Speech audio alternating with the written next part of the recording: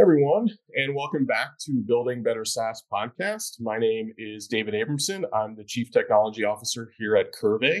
Curve is an embedded analytics layer for SaaS applications. So we work with lots of SaaS companies every day to help them grow and enhance their product offerings. And this is our podcast that focuses on topics relevant to SaaS companies and product teams that are building those products. And I'm really happy to introduce today's guest on the podcast. We have Artem. He's the Chief Product Officer and co-founder of Assembly AI. And I'm going to pass it over to Artem, and he can introduce a little bit more about Assembly AI and what you guys are doing over there. Hey, David, great to be here. So the CPO at Assembly AI, also co-founder. We are an AI teammate, as we build a product that joins meetings, listens in, records them, and then is able to provide you the full transcript of the meeting notes, tasks, a lot of useful insights from the meeting, such as issues, risks, decisions. And you can also talk to an AI chatbot about the meeting, ask it questions, or have it generate content for you, let's say like the agenda for the next meeting or a thank you email or something like that. And we integrate into a bunch of downstream apps so you can automate a lot of your stuff. For example, I get my tasks right in my to-do app on my phone. All right, sounds great. And since you sort of bring it up right out of the gate, you guys are obviously doing quite a lot with AI. It's such a hot topic, obviously, these days, and everybody's sort of talking about it. So I wonder if you might just kind of expand a little bit on how sort of the recent AI explosion, if you will, has sort of impacted your business or your product. You see it sort of bringing more attention? Is it helping you drive new innovations? What's been that impact for you? Yeah, so we've been around since 2019. So we've been in this game prior to the big wave of innovation. It's definitely been a very game-changing year for us and really any application that deals with AI. So there's been a lot of great positive change. So one is around awareness. Many more people and organizations now are aware of the value and the proposition of AI for their business activities, internal operations, the kind of services they offer. And so that definitely gave us a big boost. Whereas earlier we had to really do a lot of explaining and education around why our product is really valuable and useful and why not having an AI in your meetings is crazy. But today we have a lot of companies coming to us because they understand the awesomeness and they want to have it for themselves. So awareness was one big change. And then, of course, the actual availability of more cogent LLMs has brought in a big shift in the kinds of technologies that are built and how they're built. And of course, we've incorporated that into our product, and that's enabled different areas of our solution to get a lot more powerful and continue to get more powerful into next year. Yeah. So you mentioned models. And maybe this is just kind of an advice question for other folks who are looking to incorporate more AI tools and services into their products. How do you feel about sort of leveraging external AI services and models to augment what you're doing versus maybe building some of your own in-house or internal tools to support that use case? And from my perspective, it always has to be driven by the result that you're trying to achieve. And if there's something out there that already does a really great job with a good cost basis, there's really no reason to try to do a home brew because that's where does the value lie? Because there are a lot of these large foundational models are great. They solve a lot of use cases really well, and they're also continuously improving. So unless you have like a very niche kind of target result point that you're trying to get to that the models that are out there today cannot achieve for some reason, And I would love to see more of those, because very often it's not the case. Like very often, just the really powerful LLMs are already able to provide the kind of value points that you need. So unless you have something like that that's very, very niche, I don't really see a real reason to custom train. Of course, there's always like kind of what I would call like maybe micro models, like things like classifiers or I don't know, maybe some kind of like a pattern recognizers that are more like very, very pointed in their use. And maybe there's some performance requirements that the generic models don't meet, or maybe some mobility and form factor requirements that they don't meet, or maybe some cost requirement that they don't meet. Maybe you need to do a query like a million times a second. And then it's too expensive to do it with like some of the bigger providers. Unless you have some very special conditions, for most cases, I think the large language models that are commercially available today are really good. Yeah, no, I think that's really salient point. Obviously, everybody's trying to maximize what their capabilities and product can do. So obviously, go with what you think would work best for the use case. Which kind of brings me to the kind of next area that I wanted to talk about, which you sort of mentioned already as well in your intro, and that is kind of the integrations that can happen from products to other tools and other services. And one of the things that we typically see with our customers and SaaS products is at some point you have to decide, when and how you're going to start integrating your technology with other tools. We typically see two types of integrations. One is more of like a data integration where, obviously if you have a product that's going to be collecting a lot of data, you want to decide how that data sort of integrates with other tools and services, or if you want to send that data somewhere else to empower your customers to do other types of things with that data. And then the second type is typically what I would call sort of process integrations, where you might build some type of integration that's going to, kick off external services or tasks. Maybe it's, related to email or some type of other productivity toolkit or task that runs based off of something that gets triggered within your environment. Can you talk a little bit about how you see sort of integrations playing a role with your product and what you guys are doing? Integrations are a big deal for us, and it plays into the automation aspect of our platform. One very natural thing to want to do once you have an AI teammate in your meeting is to be able to automate some of the follow-on activity beyond the meeting. And the more you can do that, the more productive your AI agent is, and the better your life becomes on the team. And so we look at integrations. Well, first of all, we look at individual integrations and workspace-wide integration. So on an individual level, as a user, you can individually connect apps to Assembly to enable essentially individualized personal integration. So for me, that would be like my to-do app where I get my tasks in my app. And there's a lot of different options for that. In our product, that's, you can integrate meeting notes, transcript, or you can integrate tasks.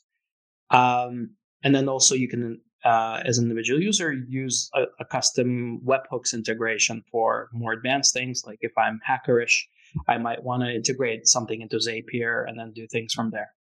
But then we also offer workspace-wide integration. So that's more for the larger environments that want to roll some of their own automation. So maybe like some of this process type integration that you mentioned, where it's possible to stream the activity of the entirety of the work stream into their integration layer or integration hub, and they can do useful things from there. So this is more relevant for larger companies. And so some examples of this kind of integration that companies have picked up on using Assembly are things like Salesforce automation. So companies that have Salesforce and they have custom objects in Salesforce, and they want to marry, let's say, meeting notes from their customer client calls automatically into those objects. They can do that with this workspace level integration, also for compliance purposes. So if you have like a financial organization or a legal organization, you can stream all your insights and all your meeting notes to some kind of a centralized data store for compliance retention. Yeah, no, that makes a lot of sense. And actually kind of leads me to my next set of questions, which is sort of at some point, right? You're either going to decide to integrate with some other third party service and say, all right, there's a set of capabilities that I know that as a product owner and product team, I'm not going to need to support natively in my solution. So if somebody wants to do these more advanced things, there are much better products out there that are going to do that, those functions and those and have those capabilities. And so that's where obviously that integration comes into play. And you obviously talked about different maybe use cases, whether it's a compliance use case or maybe a sales automation use case or something where it's obviously not your area of expertise. But maybe you can talk a little bit about how your decision making process goes into expanding the product. So when is it time to build that feature, or how do you figure out when is it time to build that feature natively as part of your solution versus when you would just continue to maybe develop third-party integrations to do the types of things that your customers or partners are looking to accomplish? In terms of deciding on whether it should be a feature or whether we want to enable the integration, well, I don't see them as mutually exclusive, first of all. So integrations are integrations, and we'd like to support as many relevant environments of applications as we can. And so, like iPaaS or like integration platforms as a service is a really great way to enable a lot of integrations quickly. From assembly standpoint, we look at it as there's effectively custom integrations, what we call custom, which is we throw data at a webhook and then you do whatever you want from it. So we call at assembly product that's called a custom integration, meaning that we send you data, you do whatever. Then there's full on native integrations where we create a really nice end-to-end integrated experience with our product, with our data, with another product. So in assembly, that's true for Slack, that's true for Notion, that's true for Microsoft To Do, Microsoft Planner, that's true for Google Tasks. So a few apps that we natively support integrations. And then there's kind of like this middle piece, let's call it native light for all intents and purposes. And that's where we will, out of the box, be able to send data to a downstream app without any code necessary from you. So you just enable it, you log in with your credential, and then our data goes into your app. But maybe the experience of assembly inside that app is not that robust. It's pretty light and simple. And in that layer, we can support a lot of different endpoints. And so it's our goal to support as many endpoints that are native light as we possibly can to make it very easy to drop data into the apps you use every day. And then for some of them, we'll create a more robust experience. Now, in terms of which features we actually pursue, so I think that very much depends on the vision for your product in terms of what do you see your product being and also becoming, who will be your main audiences, and how you see your product used in the future. I think that's an important idea, like the vision, because a lot of it is, somebody might already have this feature, but so what? If you think your product is going to be competing head on with this other product, that you should put that feature in. Another way to analyze is to look at where there are already mature products in the space that do a really good job end to end in a particular set of user experiences. That there's no reason for you to try to replicate that. That's that would be kind of a fool's errand because there's already a lot of mature products in that area, and so there's aspects of your content and data that could be very helpful for those products, and you can push your data out there. So for us, an example of that would be like, let's say, project management systems and like portfolio management systems, where essentially by using assembly integrations, they have the ability to begin their user experience right in the meeting and automate away many activities before the user ever needs to touch some kind of a data entry or modification interface on their product. So just by virtue of conducting meetings, they can already be dropping things into Monday.com or Asana or Rike or Microsoft Project, right? So it's I guess it's a kind of a combinatorial analysis to understand like whether a feature needs to go in or whether a feature is good and kind of like can live in this other product and you just want to integrate. Yeah. And obviously, it depends on the types of products and use cases and users you're working with. I think the meeting space is kind of interesting, right? It's obviously gotten so much more relevant now that everybody's kind of still remote, and as at least from my view, I don't see that changing too much anytime in the near future. But maybe last question I'll just kind of throw out there is, how do you see the meeting space changing in the future? Do you see this kind of continued emphasis on supporting more of a remote workspace, or is there some other trend that we should be paying attention to when it comes to how we manage the tools that we're leveraging for these types of meeting environments? I would say AI augmented meeting scenarios is going to be the future. In some sense, it's already the present, but in many ways, it's going to be the future. And by that, I mean that very soon, and some companies are already there. We have customers who are heavy users of Assembly, and they already are benefiting from this. But I think most companies are going to get there, where all meeting activity will be exposed to AI to some extent. Because what that does is multiplies the benefit of that meeting so many times. And so what you're going to see in the future is I agree with you that I think remote is here to stay. Maybe not 100% remote, but in a some that big X% remote is going to be a very common paradigm in most cases. And so online meetings will continue to be an important aspect, and person to person communication is very important. But now you're going to be augmenting these calls with AI, and I think the presence of AI agents will start to be more of a more standard thing in meetings. So, for instance, today there's no such thing as kind of an AI attendee, as a separate attendee in meetings. And so when Assembly shows up in meetings, it's just like a regular person joining. I think in the future it would make sense for conferencing platforms to provide certain special facilities for AI agents joining. And then those agents will probably over time become more interactive during meetings. So they'll be able to participate and in ways that, hopefully initially are not too disruptive and eventually very useful during a meeting.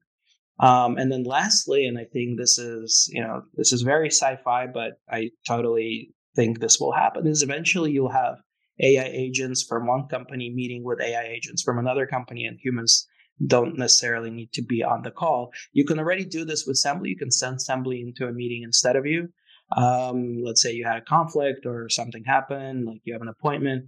You can just tell Assembly, you won't be coming. You can leave a message for the teammates. Assembly will show up. It'll say, hi, like, Artem couldn't make it. Like, he's got a dentist appointment, and he wanted to ask that you guys cover this topic while you're talking. And then after the call, Assembly comes back with the meeting notes and tasks and insights from that call. So that's already like partially going on. I think the next big step, and that's not for tomorrow. That's maybe in another couple of years or more.